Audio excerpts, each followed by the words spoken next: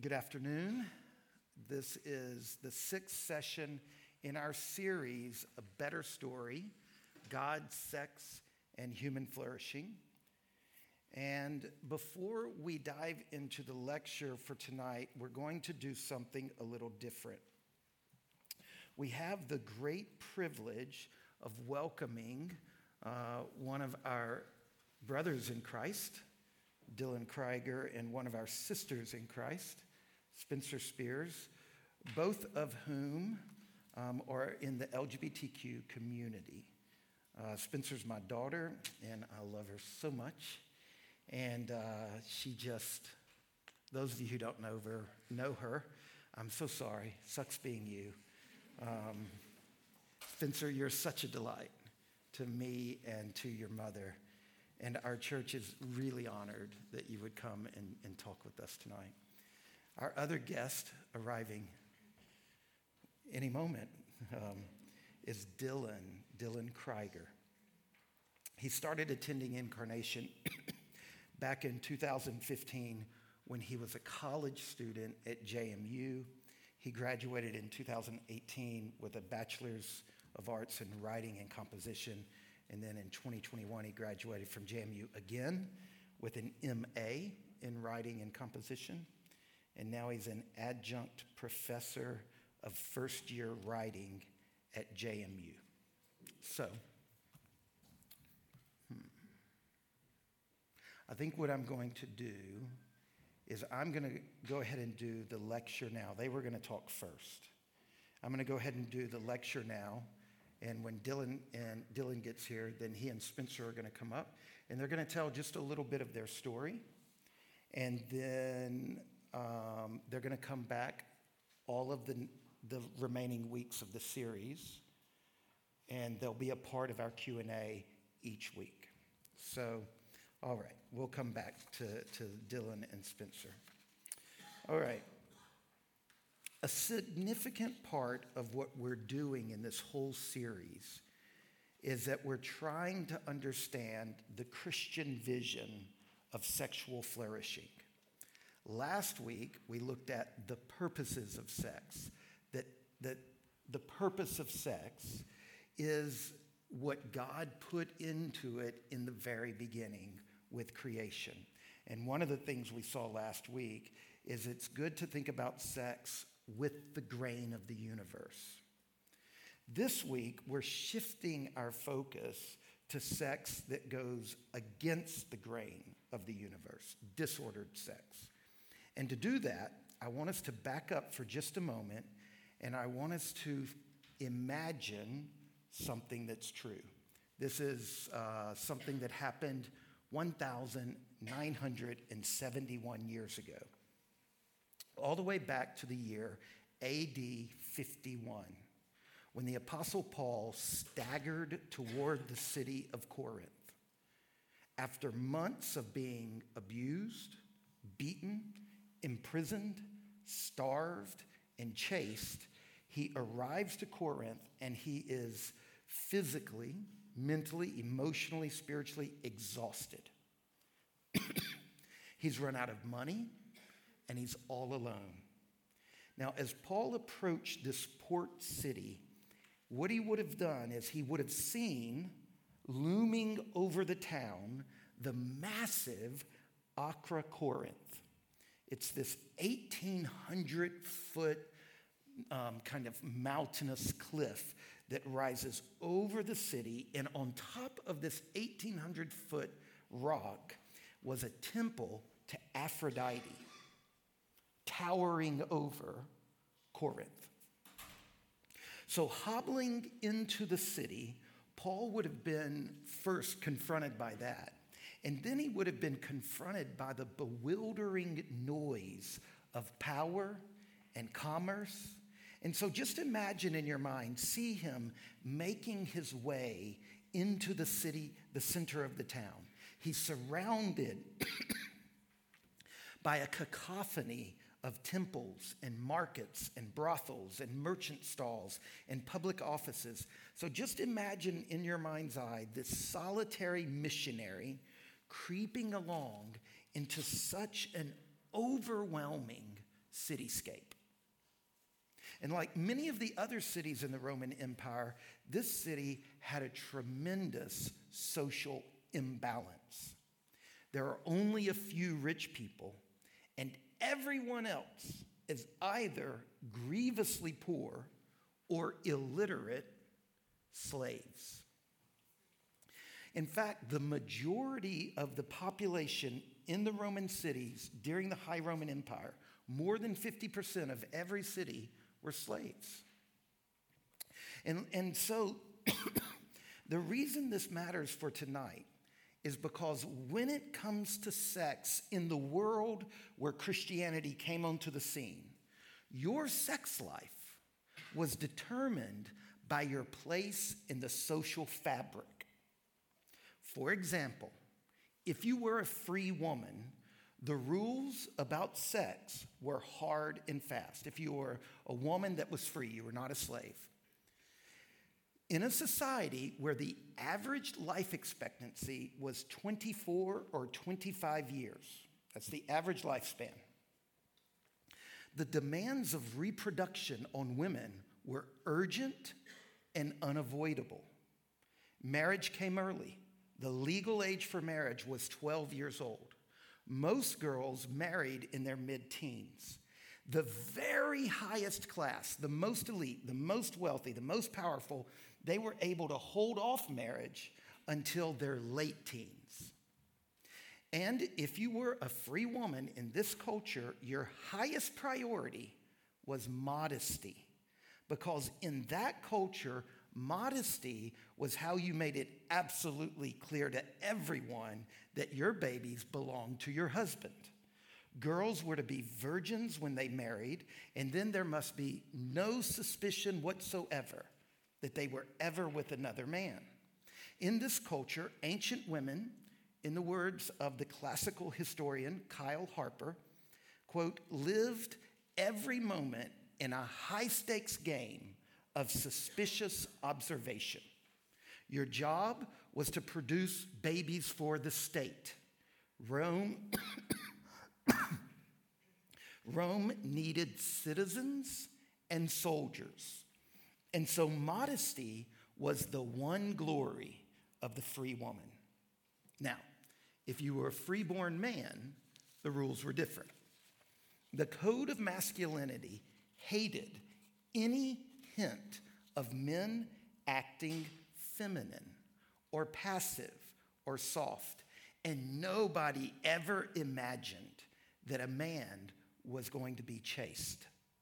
In fact, there is not even a word in Latin or Greek for a male virgin. There's not even a word for it. Doesn't exist. The rule for men was not purity. It was domination and moderation. Your primary job as a freeborn man in the Roman Empire was to show that you were in control. But even then, no one expected that among boys. No one expected moderation among boys when they hit puberty until they were in their mid-20s. You see, most men didn't marry until they were in their mid to late 20s. And at the beginning of puberty, thanks Keith. And the widespread cultural view was that boys at the beginning of puberty, it would be impossible and unhealthy to regulate their sex life. The most that could be hoped for a teenage boy in this in this frantic period was that he would bring no harm to himself. And then when a boy was in his early 20s, it was expected that he would cool off and ease into a more respectable self-control and eventually get married. Now, don't get me wrong. When a boy reached puberty, there were some rules, only two. Number one, never, under any circumstances, no matter what, have sex with another man's wife. Remember, women's babies we needed to know for sure they belonging to this freeborn man because we needed to know for sure that they were citizens of Rome and therefore they had the rights of citizens. The second rule was, under no circumstances was a boy to be passive. And that meant at its most fundamental level in the high Roman Empire that a freeborn male should never be penetrated. The social code of manliness for a man was severe and unforgiving, as severe and unforgiving as the code of modesty for a woman. So there were, to be clear, two entirely different sets of standards for sex. One for free men, the other for freeborn women. But that was less than half the population. Everyone else, more than half the population, slaves. For slaves, none of those rules applied. In fact, the entire approach to sex in the Greco-Roman world depended on the existence of slaves. The high Roman Empire in which Christianity was born was a slave society, chattel slavery. And the numbers are astronomical. Slaves were everywhere in the Roman Empire, and a slave's body had no legal or social protection. In the words of one of the foremost historians of ancient Roman slavery and sexuality, quote, domestic slaves were considered little more than furniture. Sex was a required domestic service. So slaves were subjected to untrammeled sexual abuse. The man of the house could use any slave, male or female, child or adult, as a sexual receptacle anytime he wanted to. A famous saying from Greece in the 4th century BC, so 400 years before this, but it gives you a sense of the views of the Roman Empire at the time Christianity was born. This is a quote. "We have courtesans for our pleasure, prostitutes for our daily bodily needs, and wives to bear legitimate children." That was a well-known saying. You see, one of the functions of slaves and prostitutes in the Roman world was that they prevented adultery by acting as a safety valve for male lust. The fundamental belief was that male sexual energy had to be expended. So in an empire saturated with the bodies of slaves, sex was readily available. And then there was the art, what we would call pornography, the graphic sex that you can find on Netflix and Hulu and porn sites on the internet. It was plastered on bathhouse walls, inside ordinary homes as decorations, wall paintings, these ubiquitous lamps with engravings and drawings. For instance, it was not uncommon to have pictures of men having sex with boys on water pitchers in the average household. Imagine that. In Caesar's name we pray. Amen. Mom, pass the water pitcher. All right? Now, between that and the ever-present brothels and prostitution, historians tell us that no one could avoid seeing sexual depictions. No matter how promiscuous you think our modern culture is, it has nothing to compare to the world in which Christianity was born. What we call pornography, the Romans called decoration. Men, women, and children were surrounded by paintings, carvings, and actual acts of sexual activity for the entirety of their lives. So to summarize this awful history of sex in the high Roman Empire, Roman sexual morality was fundamentally about class and gender. If you were privileged, morality meant women had to be chaste and men had to exercise power and control. If you were not privileged, if you were more than half the population, if you were a slave, Roman sexual morality was not an option. If you weren't one of the lucky ones, you were exploited. from an early age.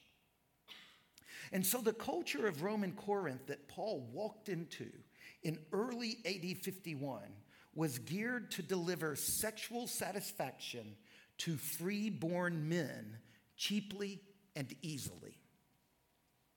And from archaeology and history, we know that even against the indulgent backdrop of late Roman sensibility, Corinth stood out head and shoulders above everything else as scandalous. This is the city Paul walks into. And it's within this chaotic atmosphere that we've got to learn to read all of these passages in the New Testament about sex. All of these passages, all of these early Christian converts, this is the world they grew up in. This is the world they knew. This is the morality that they were a part of. These are the people that Paul taught to walk in the ways of our Lord Jesus Christ. And so when we turn to 1 Corinthians, the letter that Paul wrote to these Christians a few years after he hobbled in there in AD 51, when we turn there, we see that sexual holiness isn't just a rule, an arbitrary commandment. It is fundamental to being a Christian. It's significant to what it means to turn from idols and serve the true and living God. It's part of being a genuine, image-bearing human being. And the actual details of what it meant to be sexually holy were developed from two fundamental concepts. One is positive and one is negative. The first one, the positive concept that produced Christian sexual morality, was creation. If you brought along a copy of the Bible, turn to 1 Corinthians chapter 6. By the way, are you freezing? Does anybody know what they're doing over there? Look at Katie. Katie, I will not confess that it was me who earlier messed with it. 1 Corinthians chapter 6, verse 16. Here's Paul talking about sexual sin, and at the center of his discussion, notice what he says. 1 Corinthians 6:16. As it is written, the two will become one flesh. And here we see Paul doing exactly what we looked at last week. He's following in Jesus' footsteps. And when he's dealing with sex and he's trying to think through what makes sex right and what's wrong and what's good and what's bad, he does exactly what we saw Jesus do last week. He goes back to creation. He goes back to Genesis chapter 1 and 2. And he roots Christian sexual morality in creation. The starting place for the Christian understanding of what is good and what is bad and what to do with this complicated thing, sexuality and gender. The starting place is not our experience or our intuition or our feelings or our friendships. Now, all of those things matter. All of those things are important. They're not the foundational starting point, though. The foundational starting point is God's original purpose for these things in creation. That's what we looked at last week. And we saw that the original purpose of sex was threefold: unitive, procreative, and sacramental. Good and true and beautiful sex is for others. It's for the spouse, it's for the world, and it's for God. Good sex, we see, attends to the beloved, not just in bed, but in the unified life together where both partners learn to die to self and to serve one another in love. And good sex points to our children. And good sex points us toward God. And think about how different this is than the view of sex in the Roman Empire when this was brought onto the scene. Think about how Christianity gives us a very different approach. In the Roman Empire, the presumption was that sex was an energy that had to be expended. Sex was sex. It was one instinctual need among others to be channeled into making good Roman citizens. Now, we spent last week focusing on this idea of sex with the grain of the universe, creation and sex. This week, we're turning to the second foundational element for Christian sexual morality, and that is not creation, but it's a concept called porneia. Porneia, it's a Greek word. I'm going to translate it in just a minute, but it's important that we start with just the Greek word. If you've brought along a copy of the Bible, turn to 1 Corinthians chapter 6 and notice verse 13. Food is meant for the stomach and the stomach for food, and God will destroy both one and the other. That's a quote from a Corinthian slogan. And then Paul is going to counteract that slogan. The body is not meant for sexual immorality, for porneia, but for the Lord, and the Lord for the body. The body's not meant for porneia. Now, this word porneia, it is just as important to the Christian view of sex as creation. The Christian view of sex rests on two foundations, creation and porneia. The word porneia is used 56 times in the New Testament. In most English versions, it's translated fornication or sexual immorality, but that is too weak. And in light of what I just pointed out about the city of Corinth, it's not surprising that the place in the New Testament to go in order to best understand what porneia is the letter to Corinth. This is the clearest place where porneia is developed and what it means in the Bible. And it happens over the course of 3 chapters, 1 Corinthians chapter 5, chapter 6, and chapter 7, where Paul is dealing with all sorts of issues regarding sexuality, and he constantly goes back to creation, and he constantly develops the concept of porneia. Notice in chapter 5, verse 1, he begins his discussion by declaring, "It is actually reported that there is porneia among you, and of a kind that is not even tolerated among pagans." Even Rome wouldn't put up with this. A man has his father's wife. So it seems that a man had begun to have a sexual relationship with his stepmother, probably widowed. But remember, girls got married starting around 12 years of age, and guys got married in their mid to late 20s. So these two are not that far apart. It's not about this massive power imbalance. What it's about is that in the Old Testament, in Leviticus chapter 18, verse 8, one form of incest is sex with a step-parent. Sex with your parent's spouse. Now, the Old Testament doesn't call that porneia, but by the time you get to the New Testament, the term porneia has expanded to cover any sexual relationship outside of a consensual sexual relationship between a man and a woman. In other words, porneia in the Bible is any sexual relationship in violation of the Old Testament law. So notice the next verse, 1 Corinthians chapter 5, verse 2, talking to these Corinthian Christians. "You are arrogant. Ought you not rather to mourn?" So from a Christian perspective, this particular relationship is intolerable. And so Paul chastises the Corinthians for tolerating the presence of this relationship. At the end of verse 2, he says, "Let him who has done this be removed from among you." And down in verse 9, he reminds them that he had previously told them the same thing. "I wrote you in my former letter not to associate with porneios," the people who are doing that. So what's going on here? Well, to understand why part of the Corinthian church is proud of a thing that from Paul's perspective is wrong, we need to turn to the next chapter, 1 Corinthians chapter 6, verse 12. Here Paul is dealing with why the Corinthians were looking at this account of incest and saying, awesome. What was it about the Corinthian Christians that made them be like, yeah, this is a good thing? The reason they decided it was okay, it came from two ideas.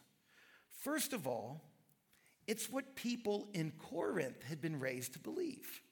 Remember, Corinth was scandalous to the rest of the Romans. You see, these Christians had grown up with a life entrenched in sexual indulgence. We've got to remember where we started tonight. The traditional Roman attitude towards sex was for a free male moderation, but not denial. Sex was just sex. One instinctual need among others to be channeled in certain fundamental ways. In this society, it was expected that men would indulge their sexual desires with prostitutes, slaves, and others who lacked social honor. So here's a church in Corinth that's their background belief, okay? Just because they got saved doesn't mean their ethics changed, right? That's what they grew up with, okay? Secondly, something else triggered this thing where they could look at incest and say, great. The second thing that triggered it is this. About 5 years before Paul wrote this letter to the church in Corinth, Paul had written another letter. He had written a letter to the church in Galatia. And he had boldly declared on another topic in another context, quote, "For freedom Christ has set us free. Stand firm then and do not submit again to a yoke of slavery." And then at the monumental Jerusalem Council in Acts chapter 15, the Gentile Christians were freed from the magnificently intricate regulations of the Jewish dietary code. So apparently, Christians in the church in Corinth grew up with this very sexually kind of promiscuous view. And secondly, they heard freedom. Christ gives us freedom. Don't be bound by rules. And so suddenly they put these things together, it seems, and they decide this should be celebrated. Paul's response is sharp. He stops this line of thinking in its track, and he shows that sexual morality is part of God's restoration of the entire cosmos. Look at the end of verse 13. Look at the last phrase in that verse. The body is not meant for porneia, but for the Lord, and the Lord for the body. And then in verse 15, do you not know that your bodies are members of Christ? Shall I then take the members of Christ and make them members of a prostitute? It's a rhetorical question. The answer is no. The body is a temple. It's a place where God dwells. And so the stakes could not be any higher. Look at verse 18. Flee porneia. Every other sin a person commits is outside the body, but the porneia sins into his own body. So porneia is an act of pollution in the sacred space of the Christian body. Chapter 7. Paul begins by quoting another Corinthian slogan. Here's the quote. It's good for a man not to have sexual relations with a woman. Right? So there were two groups in this church. One group said, anything goes. The other group said, no sex. It's not good. Apparently, there is, in addition to the libertine segment that interpreted the gospel of grace and freedom to mean a free man can have sex with prostitutes, with slaves, with boys, with his stepmother. In addition to that group in the church, there was another group who was taking the opposite view. Sex is bad. The body's a temple. Sex pollutes the temple. And Paul's response to this is just as sharp. No, he says, marriage is not porneia. In fact, Paul says there are only two kinds of sex. Married sex and porneia. Good sex is sex in marriage between a husband and a wife that is oriented toward its unitive, procreative, and sacramental ends. All other sex is against the grain of the universe. All other sex is porneia. All sex beyond the marriage bed of a man and a woman is bad sex. This is sex that strains against the goodness God offers. And with this term porneia, God is telling us the truth about sex gone wrong. Porneia is disordered sex. It's sex contrary to God's good intention. So you see, in Christianity, sexual holiness isn't just a rule, an arbitrary commandment. It's part of what it means to turn from idols and to serve the true and living God. It's part of being a genuine, image-bearing human being. Listen to what Paul wrote in another letter, 1 Thessalonians chapter 4, verse 3. This is the will of God, your sanctification, that you abstain from porneia, all sex outside of marriage between a man and a woman, that each one of you know how to control his own body in holiness and honor, not in the passion of lust like the Gentiles who do not know God, that no one transgress and wrong his brother in this matter, because the Lord is an avenger in all these things. We told you beforehand and solemnly warned you.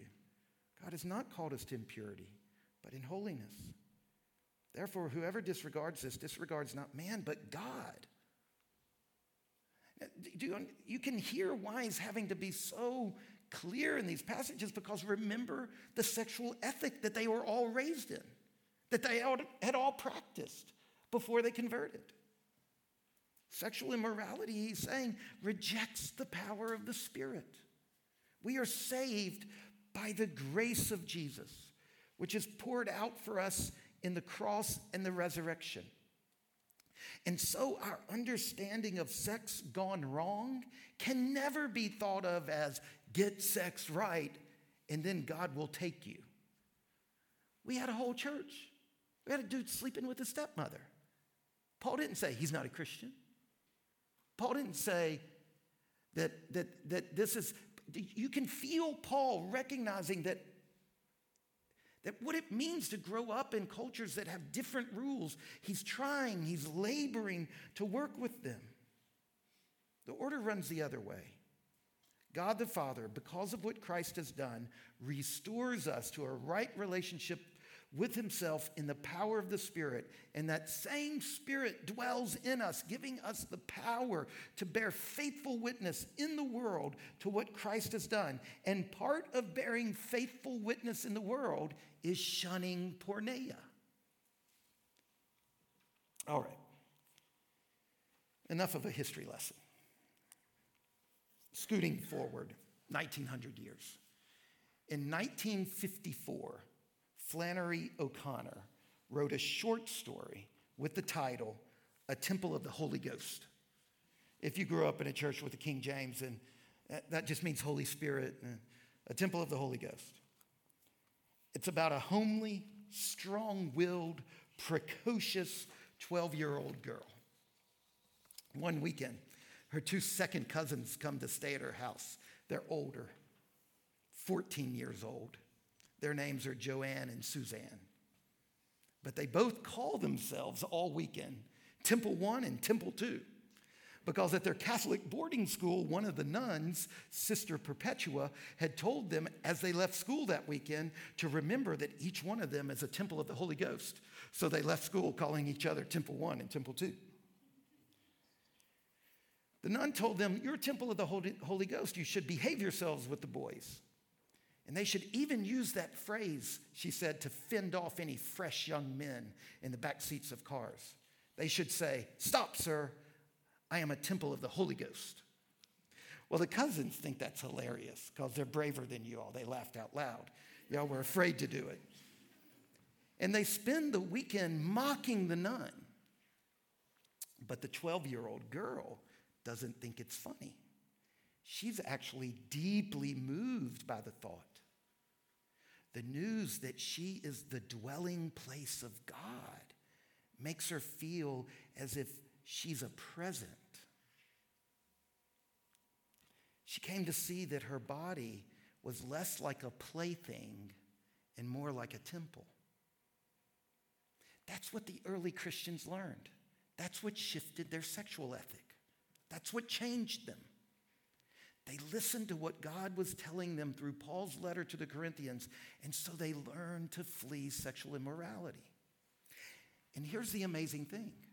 Over the course of 300 years, what started out as 120 people with that sexual ethic, that's a minority. Over the course of the next 300 years, this weird, exceptional view of sexuality played out among Christians in cities filled with endless allurements. For 300 years, the early Christians learned to protect the bodily integrity of slaves.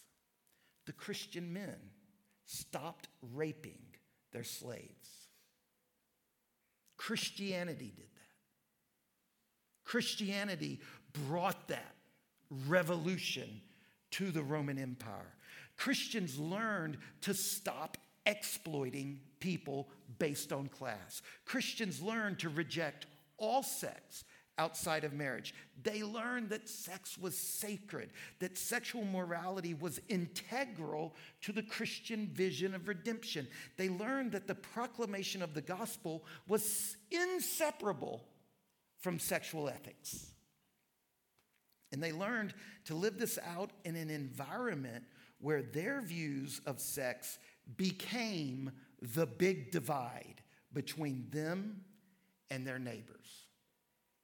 And they did that for 300 years. And then right under their nose, Rome changed. Kyle Harper, the outstanding historian of Roman antiquity, I referenced him earlier. On the first page of his book, published by Harvard, this is a serious academic book. The title of the book is From Shame to Sin. The subtitle is The Christian Transformation of Sexual Morality in Late Antiquity. On the first page of the book, he says that the transformation of the Roman world from polytheism to Christianity over the course of the 1st, 2nd, and 3rd centuries AD was one of the biggest changes in the history of the world. The Roman Empire went from being polytheistic to being Christian. He says this is one of the most sweeping transformations that has ever occurred in the history of the world. And he writes this: few periods of modern history have witnessed such brisk and consequential ideological change, and the driving force of it all was sex. The Christians converted the Roman Empire through their sexual ethic. It was the center. Harper calls this the first great sexual revolution. By the 4th century, Roman emperors began to pass laws outlawing prostitution, outlawing coerced sex, laws supporting the better way of Christianity with its deep respect for all people, regardless of gender, class, or age. Now, let's wrap this up by seeing what does this mean for us today? We Christians find ourselves in an odd position these days. We're surrounded by a culture that has picked up so many of the values that Christianity brought to the world. The universal dignity of all individuals, the fundamental importance of freedom. Christianity brought this. And yet, the way our society holds these values are different than the way Christians hold them. For Christians, these values don't just come from anywhere. They're not just innate. They are derived from the story of God's creation and restoration of the world. As one of my favorite theologians, Herman Bavinck, he put it this way: the essence of Christianity is that the creation of the Father was ruined by sin, but it is restored in the death of the Son of God, and it is recreated by the grace of the Spirit of God into the kingdom of God. And this is the story within which we understand sex. It's within the larger story of the gospel and its picture of the created cosmos in the throes of restoration. In our secular age, we Christians here in the West, we're beginning to experience what the early church experienced when it came to sexuality. The differences between our view as Christians of sexual morality and that of the surrounding culture is really about the clash of worldviews. In fact, there is probably no greater clash between worldviews than the one between our culture's view of sex and Christianity's vision for sexual flourishing. In the early church, sexual morality was not baggage. It wasn't an afterthought. It wasn't an accident. It was the plane on which Christians lived in the world, but not of the world. And so we must come to see our sexual lives as particular callings within God's mission. And we need to acknowledge and affirm that this is a heroic struggle in our cultural context. And these Christian practices will feel alienating at times. And at times it will feel unbearable. But we can do this because the church has done it before. One last thing. And maybe the most important thing I've said all night. There are many ways that sex goes wrong. We are all sexually broken. All of us. Christians don't claim that to shame people. We don't claim that to try to police other people's bodies. We claim this to tell the truth about the world and to offer grace. Remember what we learned about sex in the days of the High Roman Empire. The lucky and the rich got protection and honor. The slaves got raped. Telling the truth was grace. And telling that gracious truth for 300 years saved people's lives. Sex with a prostitute in ancient Rome cost on average the price of a loaf of bread. Can you imagine how much work a prostitute had to do to pay her pimp and to survive? The Christian sexual ethic is grace. Christianity came along, and in the kingdom of God, everybody's body is honored. In Rome, bodies were for power or pleasure or the state or the market. In the kingdom of God, we are called to be chaste. None of our bodies are for sin. None of our bodies are for degrading. All of our bodies are for the Lord. And in Rome, if you were sexually shameful in Rome, there was no going back. But Jesus, he's building an upside down kingdom where outcasts get their feet washed and the marginalized are welcomed and dehumanized people are rehumanized once again, where truth is upheld and celebrated and proclaimed, and where those who fall short of the truth come to the table. They're invited to the party. They're in the room. They're in the feast. They are given love. In God's kingdom, there is forgiveness and healing and grace and freedom. So if you felt intense shame over your sexuality or over your struggles or over your sins, I hope that what I've said this afternoon hasn't fed any sense of your worthlessness. Instead, I hope that you can catch something of a vision that God offers a better story. And I hope that you'll turn toward Jesus, and I hope that you'll begin to see his mercy and his care and his love, because getting to know God's love for you and learning to respond to him with love in return, that's the purpose of life. Let's pray. Lord Jesus Christ, thank you. Thank you for what you did in Rome. Thank you for your kindness.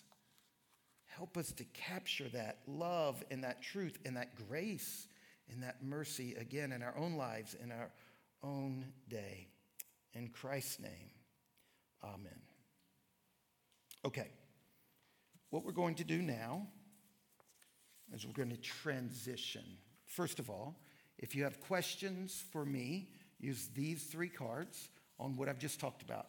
We're going to have a Q&A in a few minutes, and the first half of the Q&A is going to be about the lecture I just did on sexual morality. Now, I'm going to invite up my good friend, Dylan. You made it, Dylan. How was 81?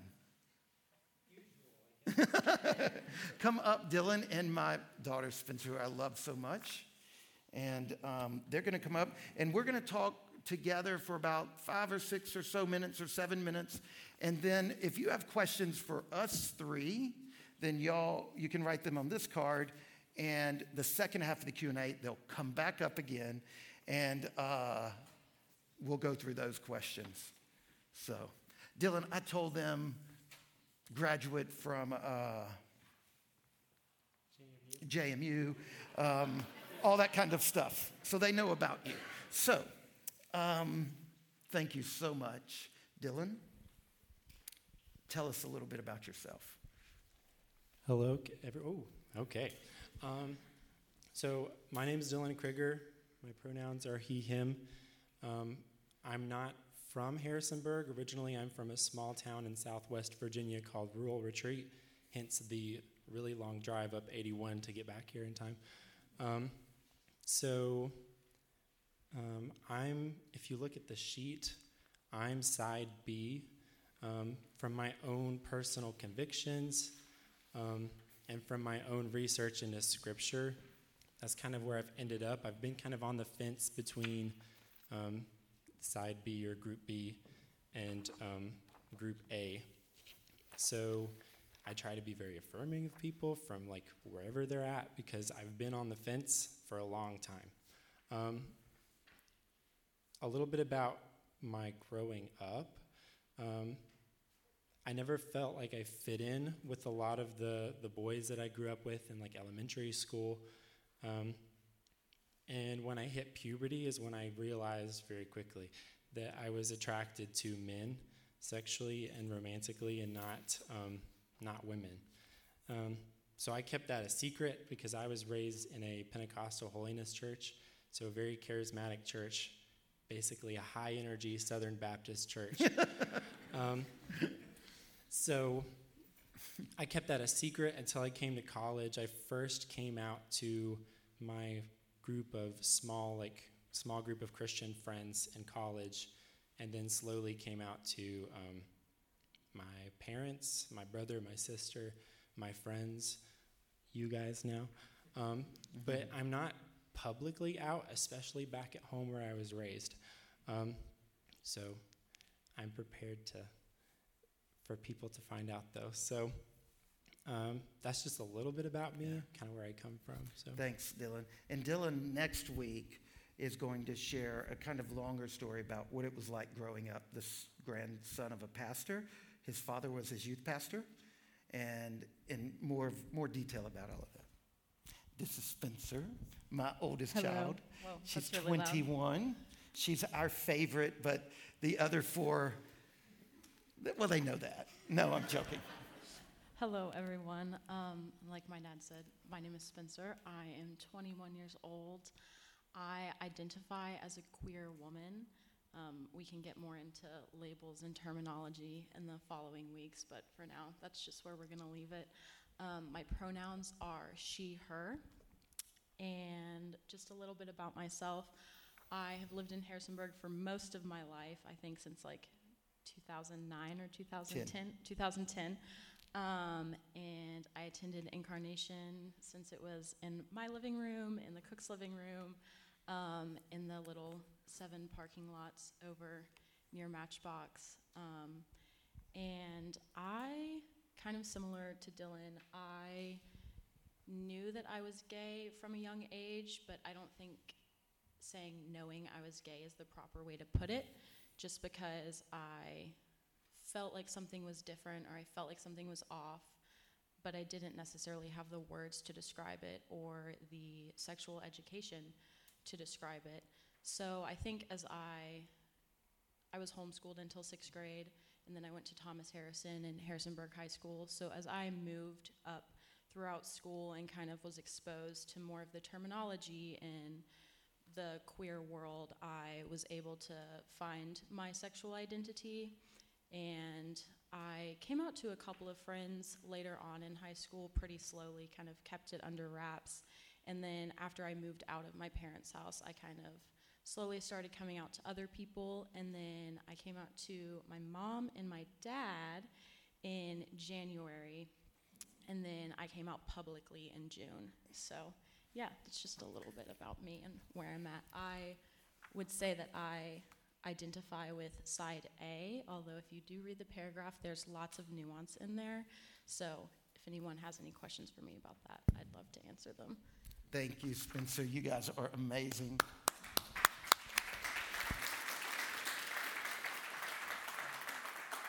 So much courage. So here's why we're doing this. When we talk about sex, we're talking about concepts and people, real people. And Jesus held these two things together so well. He not only talked about truth, but he knew how to relate to people. And so when we're dealing with this really complicated issue, it's also really private and it's really sensitive. And we've got to learn how to hold grace and truth together. Truth as what we believe God says about the world, but grace in the way we relate, you know? So I want our church to get so good at this. I want our church to be courageous in the way we hold the historic Christian sexual ethic, and at the same time, be so welcoming and so loving. And Dylan and I have been talking about this, and Spencer and I have been talking about this, and we believe this is possible. We believe it's to be possible to be orthodox on sexual doctrine and incredibly compassionate and gracious. And one of the most important things for that to occur is for LGBTQ people in our church to be visible. That's absolutely important. Statistics say 2.9% of the adult U.S. population identifies as LGBTQ. But another 10 to 15% of the U.S. adult population have had an LGBTQ sexual experience. So you add those two things together, and then that's 13 to 18% of the population. That's a lot. And then when you add in all of the people who love these people, their friends, their family, their parents, their grandparents, when you add in together all of those of us who work with LGBT, sexual and gender minorities, the church needs to lead the way in love and grace and mercy. And it's so complicated. So Dylan and Spencer, we've decided instead of like spending an entire evening talking with them, we're going to do like a drip campaign. Tonight, just introduce you to them. Next week, Dylan's going to tell more of his story as a part of my lecture. The following week, Spencer's going to tell more of her story. And every week, they'll be with us for Q&A. All right? Thank you so much, guys. Y'all are amazing. So y'all can go on down. And y'all take that with you because...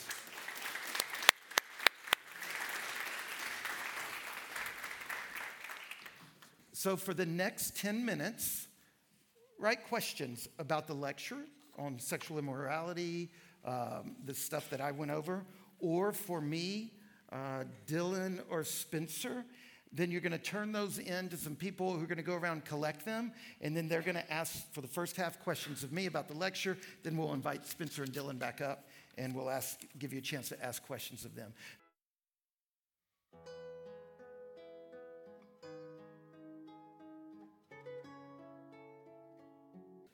Thank you, guys. Thanks for these amazing questions. I'm sure that we'll see in just a bit. So like I said, we're going to spend the first half looking for questions on the lectures. Are y'all ready? Who's going first? All right, come on. This is Bob Brown.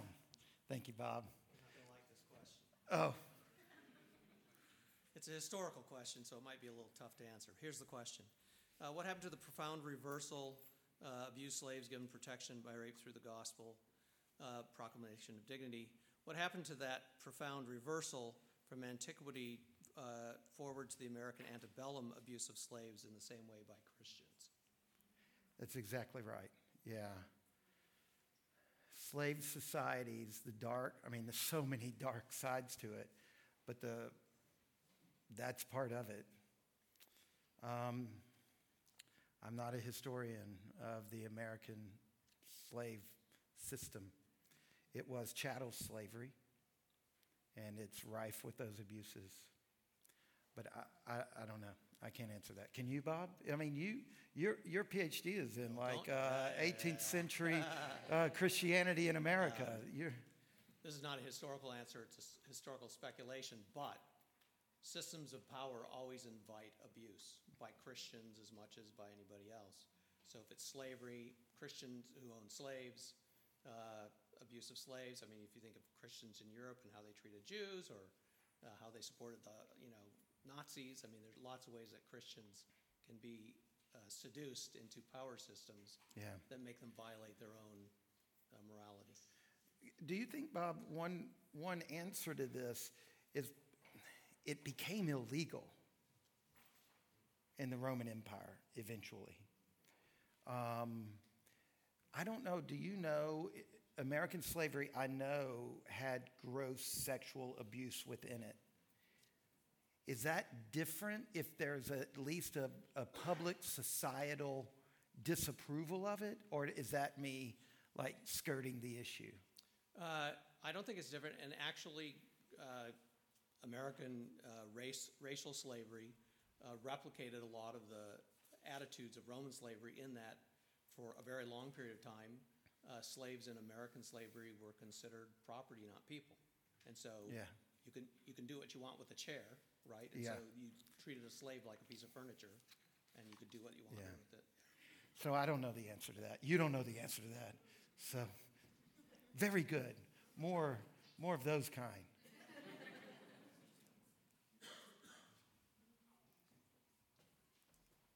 This question is, how does the church avoid the Roman masculine goal of domination and control? Oh, wow. That's really good. Could you move the mic a little closer and just repeat that? Sure. The question was, how does the church avoid the Roman goal of masculine domination and control?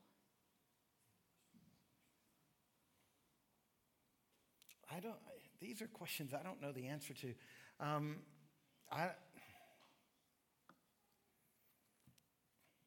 What do you think, Joanna? You've been a part of the church. Be like Jesus? I don't know. I think you should answer it.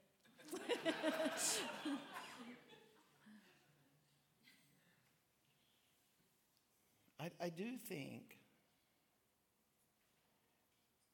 that the church is doing some remarkable things. I know that there are these terrible stories happening, but I've also been a part of churches that are really fighting against that.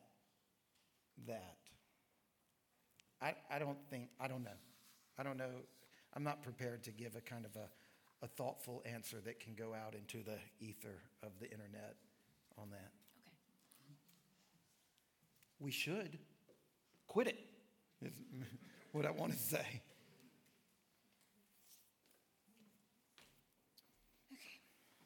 Why do we have such a reliance on the Old Testament views of porneia and sex and right or wrong when God's story is progressing? So in heaven, no male and female, and Jesus shows us that the two commandments are supreme commandments. So why do we still hold to the Old Testament views of porneia and sex? Yeah.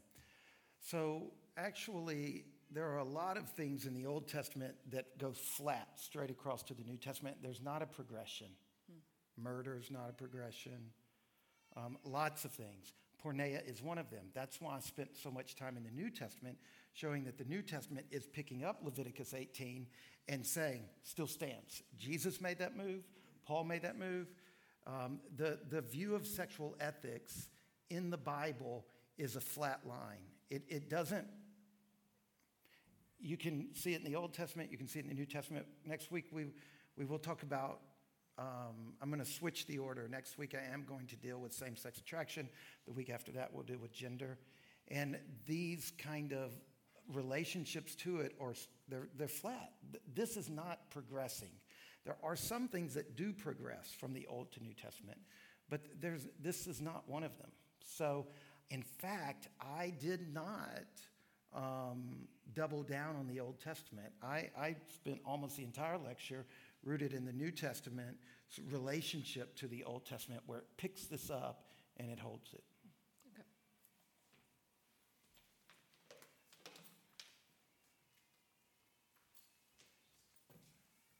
I'm going to cheat, Aubrey, and ask you two questions. One's real quick, I think. Was the shift to Christianity under Constantine? Well, the culmination of it was the culminating moment. Constantine declared the Roman Empire Christian, but it was playing out. I mean, it had a lot of work to do to get from 120 people to dominating the Roman Empire. Yeah. And then the second question is, how do you see the Roman sensibilities regarding sex manifested today? Do you see it manifested today? You've kind of talked about the sexual revolution and other things. Are there connections there? Yeah. Is what we see today distinct and different from that? Well, it's tricky. The Western civilization is the flowering of Christianity. Where we are right now in Western civilization, though, is that we want the fruit without the root. So we want things like human dignity. That came from Christianity. Christianity brought prison reform. It brought universal literacy. It brought universal health care. I mean, for a lot of time in a lot of the world, the only people who could have a doctor were the wealthy. Christianity kind of universalizes it. Deacons invented hospitals. Christianity brings all of these things, and so much of Western culture is the flowering of that. But now Western culture is wanting to hold these fruits by cutting off the root, though, the kind of where this grew out of. And there are ways that we're reverting back.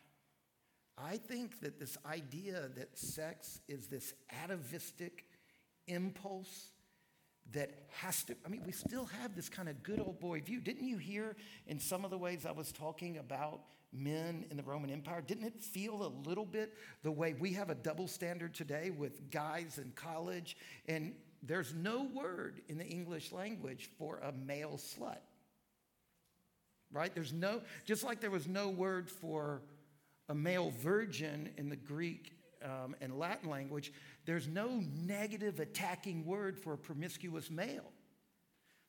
That's just a carryover. I hope that didn't get taken out of context. That's a harsh, terrible word to call any woman. So I think that's one of the ways.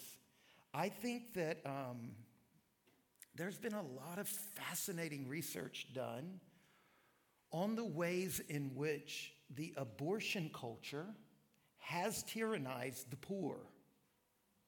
There are many ways in which, I just read an article, I think it was in The Guardian, on sexual Thatcherism. And it's the way that our kind of, Margaret Thatcher's radical free market economics, the way that casual sex is rooted in the marketplace, and it's harming women. So I think there's a lot of these ways that we use the word puritanical as a way of throwing out sexual kind of boundaries.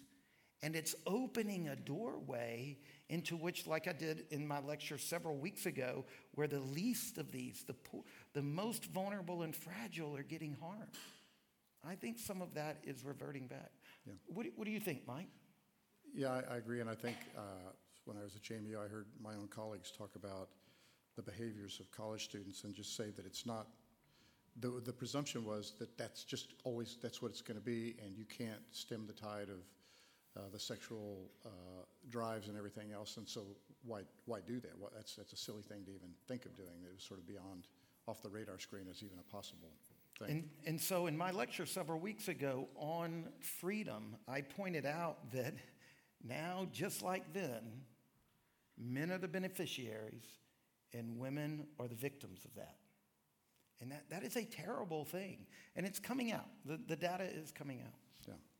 I think we're going to turn to some questions on yes, let's for you do and that. Dylan and Spencer. Okay. Dylan and Spencer, you guys come on back up here. And let me say, while they're coming up, you guys can have your seat. So my lecture is in the form of a manuscript, and all the footnotes are there, and I'm going to talk about some books in a bit. And it's posted on our website over the course of this week. So if you're interested in thinking more about some of these issues, that manuscript will be there. Also, at the end of tonight, I'm going to give away a free book that I've got multiple copies of that has to do with some of this. And if anybody is nerdy enough to want the manuscript, you can have that. So, actually, I got to keep part of it. Okay, so you guys, what are your questions? Who's coming? Joanna's coming. Hi. So this is kind of a twofold question. So the first half of it is, what experiences have been meaningful to you in a positive way in regard to the church and your sexual identity? And then how can the church be more supportive and loving to young people wrestling with questions about sexuality? Oh, that's really good. So some positive experiences? Positive, yeah. What has and been how can helpful? we be more? Mm-hmm. Which one of you guys wants to take a run at it? You want to start, Spencer? Yeah, so I can hit on the positive experience. First of all, this is a super positive experience. I think for all of us, this can be really uncomfortable to talk about, equally as uncomfortable for you guys as it is for myself and Dylan. So just seeing everyone come out and being willing to listen and learn is a great positive. Also, there's a lot of stuff going on in the side B world of Christianity right now, and there's lots of conferences and resources that church leadership and pastors are kind of pushing out to their congregations, and so that's something that's super positive.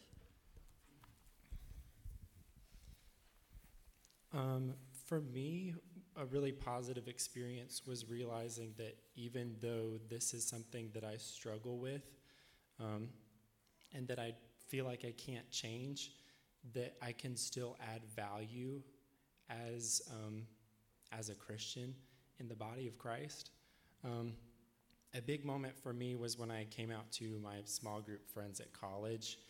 One of them came up to me afterwards and said, "Man, like, there's a part of me that sees like so much value in that." And I was like, "What do you mean?" Like, I was taken aback by this. I was like, "I just told you that I'm not attracted to women." And he was like, "Yeah," he said, "but my issue is that I feel like I have to control and like restrain myself when I'm around women. Like, it's hard for me to just be friends with women." He's like, "But you don't have that problem." I'm like, "Oh, yeah, you're right." I don't. So, like, finding those things that, like, people who deal with same-sex attraction, that they can still contribute to the body of Christ, I think has been really positive for me.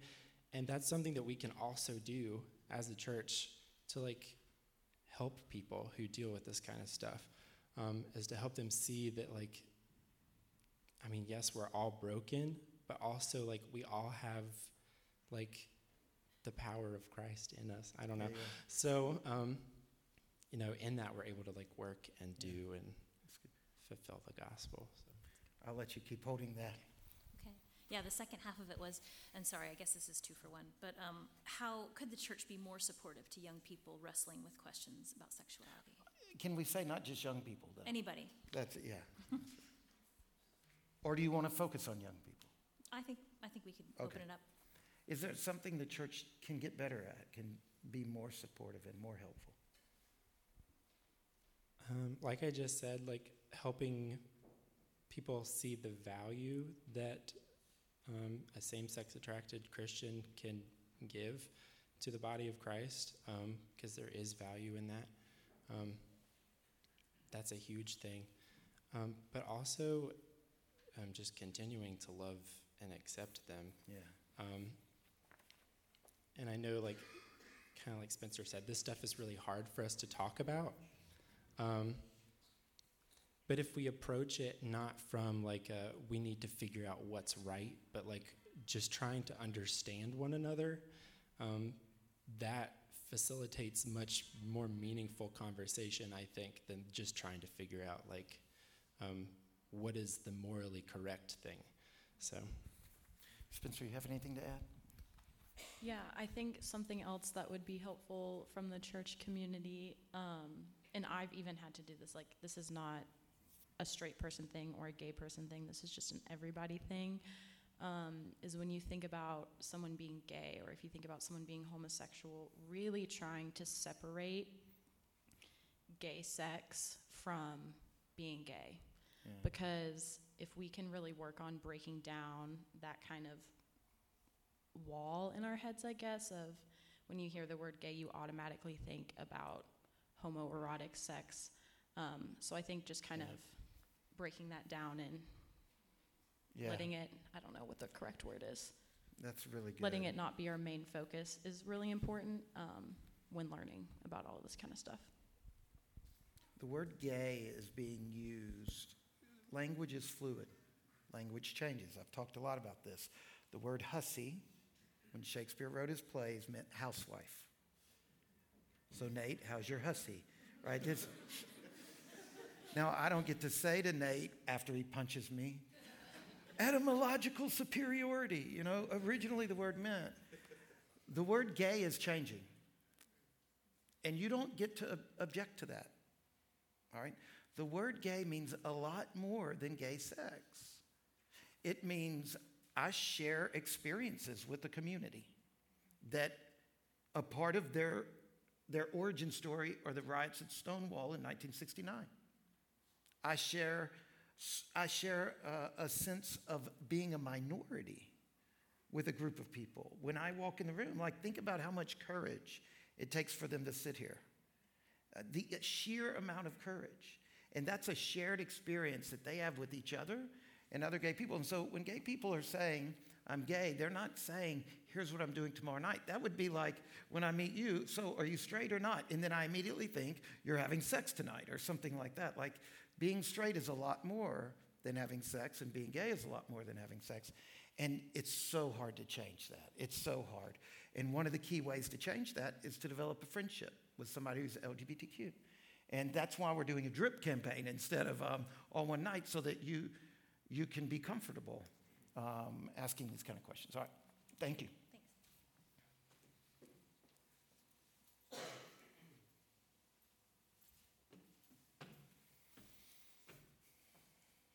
This, I guess, maybe plays a little bit, maybe you can elaborate some on some of the things that all three of you were just talking about. Now, by the way, I want to say I really would love for us to explore what folks with your experience can bring to enrich our experience. I think that would be really, really helpful for us to think about that. Hopefully that'll come later. Can I just say, Mike? Yeah. I believe that heterosexuality means good and bad things, right? If my 12-year-old son says, Dad, I'm heterosexual, I'm going to say, oh boy, this is going to be a difficult journey over the next few years. If my son says, Dad, I'm gay, I should think the exact same thing. That our goal is to learn to give and receive love in faithful ways, and you have gifts to bring the church. I think when we stretch the word gay out to be more than gay sex, there are heterosexual gifts and there are gay gifts to the church when you use it in that big way. And I think Mike's question is right on the money. And because the evangelical church doesn't have a visible LGBTQ community, there are gifts we are not receiving. So I just picked a different question based on that.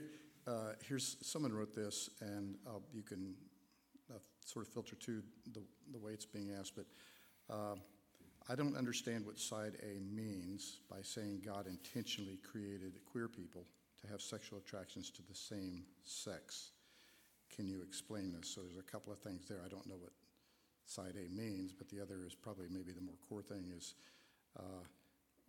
what are we saying God created queer people to have sexual attraction to the same sex, so.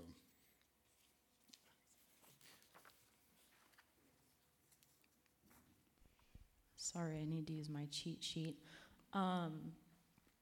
So the first part of the question was like, what is side What A, is side A, essentially? sure.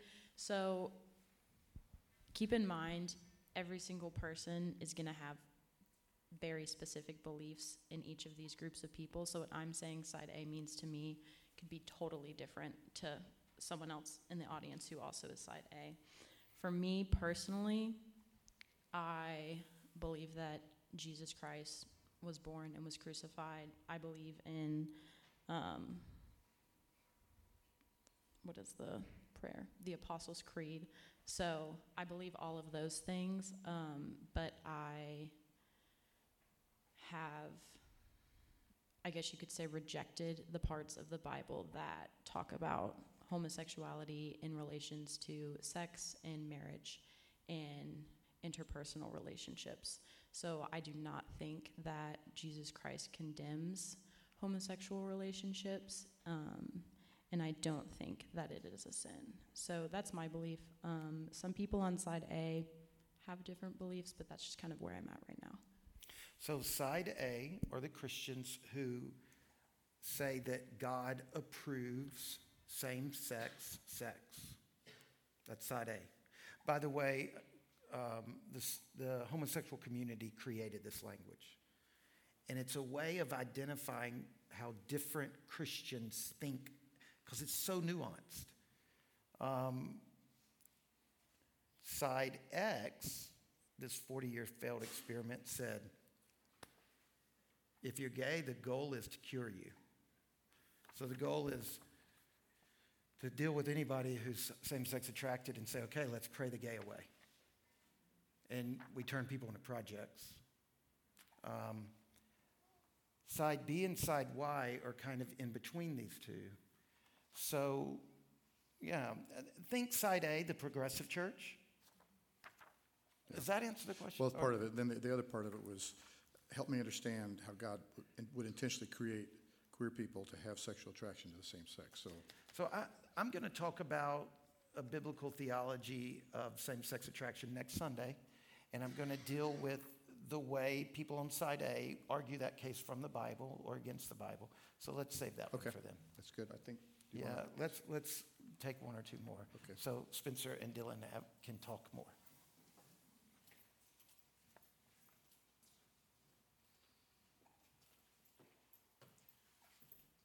So this would be a question for Dylan and Spencer. Did growing up in a pastoral household, are there ways that this made it more difficult for you to address your sexuality, or were there ways that it made it, I don't know if easier is the right word, but more helpful to address your sexuality? That's a really good question. So for me, there's kind of a distinguishing difference between the experiences I feel like I've had with my grandparents, since my granddad is the pastor of the church, and the experiences I've had with my dad, who was the youth pastor. Because essentially growing up in the church, I've seen how they have responded to any person who's come through that church and has come out as gay or lesbian or whatever identity they choose.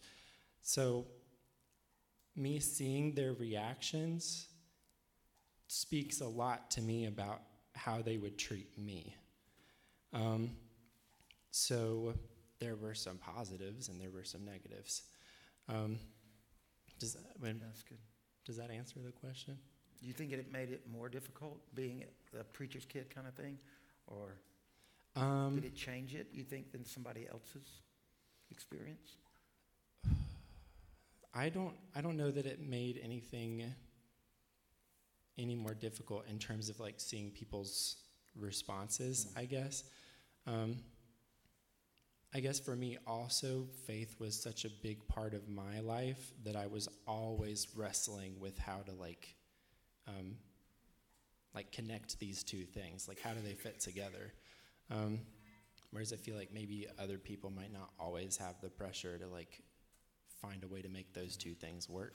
But I think part of the question is pastors' families are often in a fishbowl and they're kind of put up on a pedestal, right? Because everybody sort of worships the pastor. And so I think part of the question is, does that make it more difficult, or is there some ways that that's helpful? Well, this is good for Spencer because this is the church you grew up in. Hello, fishbowl. I think that it did make it really difficult in some ways. Just knowing a lot of the families in this church for such a significant period of most of my life at this point, and knowing kind of the Orthodox Church's stance on homosexuality made it really, really difficult. And then another layer on top of that is my dad is the senior priest here. So I think most of my anxiety around coming out when in relation to the church kind of stemmed from me worrying that it would affect my dad's job or cause attendance levels to change or funding to change or anything like that, which I don't think that would actually happen. But I think that that's something that was pretty pressing on my mind, and just thinking about the reaction from the congregation, just because my family is very deeply involved in the church. Spencer, if we had done this when you were 12, 13, 14, if you were sitting there and I was having this, would that have helped? Yes, I think I probably would have come out like 5 to 7 years earlier, probably. Okay. One more or none?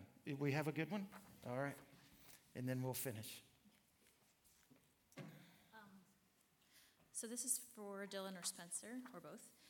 The question is, do you think it's possible for Christians who uphold a traditional sexual ethic to be viewed by the larger LGBTQ population as anything other than bigoted and hateful? And there's an acknowledgement that that Christians have largely failed in the area of being careful and intentional about how they relate, but kind of feeling like, is there a possibility for there to be, is the idea like you either support me or you hate me, or is there a middle ground where you believe the LGBTQ community could feel we disagree, but I feel cared for, accepted? I think that's a really good question, and it's a really hard question to answer, so I'll try to answer super quickly so that Dylan can also give his input. I think if we're talking about the more liberal group of people in general, it's probably going to be hard for them to understand that side B Christians are happy and that they're not being brainwashed or they're not being forced into anything that they don't want to. But I think that a lot of liberal people that I know are very open-minded when it comes to listening to other people's beliefs. And so I think that if we had more discussions around side B, side A, side X, side Y, and kind of talked about it more, there would be more acceptance. But I think that it will probably take a while.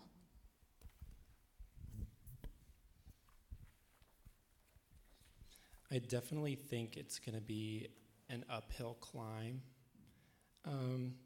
because I know, maybe not even from my experience, but from a lot of my queer friends, they've been really, really hurt by the church. So it's really, really hard for them to like open themselves up to those kinds of relationships again. So I think we can do it, kind of like with these kinds of conversations.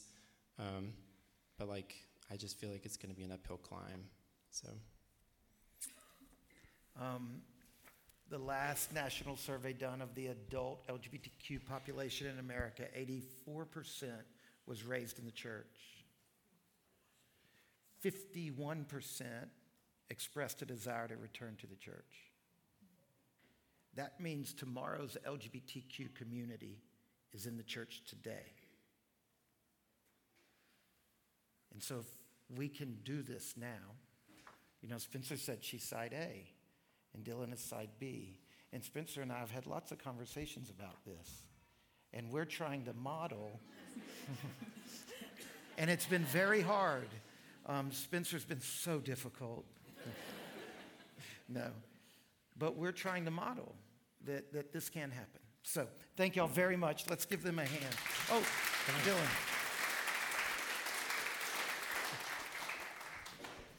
I just want to add like one last thing. Like what's made this super helpful is that like when I was growing up through the church, I didn't have this kind of language. So I was trying to find this like side B group, but didn't have the language to know how to like explain that.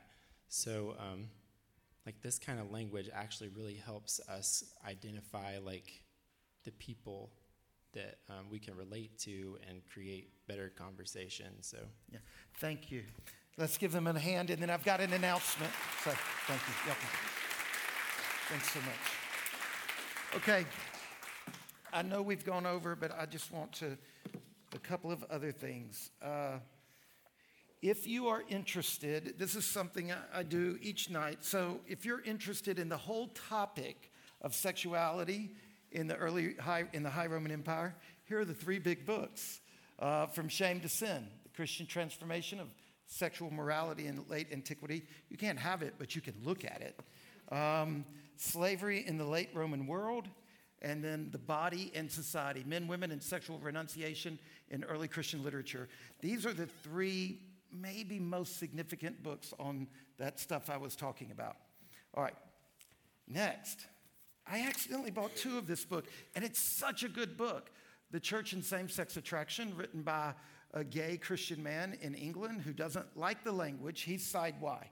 He rejects the language of gay Christian. He says he's same-sex attracted, and it's called The Plausibility Problem, The Church and Same-Sex, and it's excellent. If you will read it, you can have it. If you're just one of those people who puts books in your house and doesn't read them, well, then you know where you're going. Okay. No, I'm joking. Lastly, I'm joking. Lastly, the most help Janelle and I have gotten in learning to listen to Spencer. You cannot love without listening. To love is to listen. And like they said, when Spencer says queer, she means a thing by it that you probably don't know. All right? These terms are important. So the material that's been most helpful to us is this material. And this is the little version. This is the big version. It's the same thing. Guiding families of LGBTQ loved ones for every pastor and parent and all who care. So if you love someone or you anticipate you ever will, then here's the big one. Is called the same thing, Expanded Edition. It's got lots of pictures in it. So it's so helpful. What to not say when your loved one comes out. What to not say the second time you talk to them. What have they been going through since they were a child? This is so good. So those 2 things. And then lastly, if you're interested in this stuff about the Christian sexual revolution 2,000 years ago, this is a condensation of these books written by the author of them. It's like a 10-page essay, journal article. And I printed out about 15 copies. You can come have one of those. And very end, next week, I'm switching the order. I'm going to talk next week, Space at the Table, homosexuality and Christian faithfulness. The following week, I'll then deal with gender and the trans kind of conversation. Spencer and Dylan, thank you all so much. You are so brave, so brave. Good night.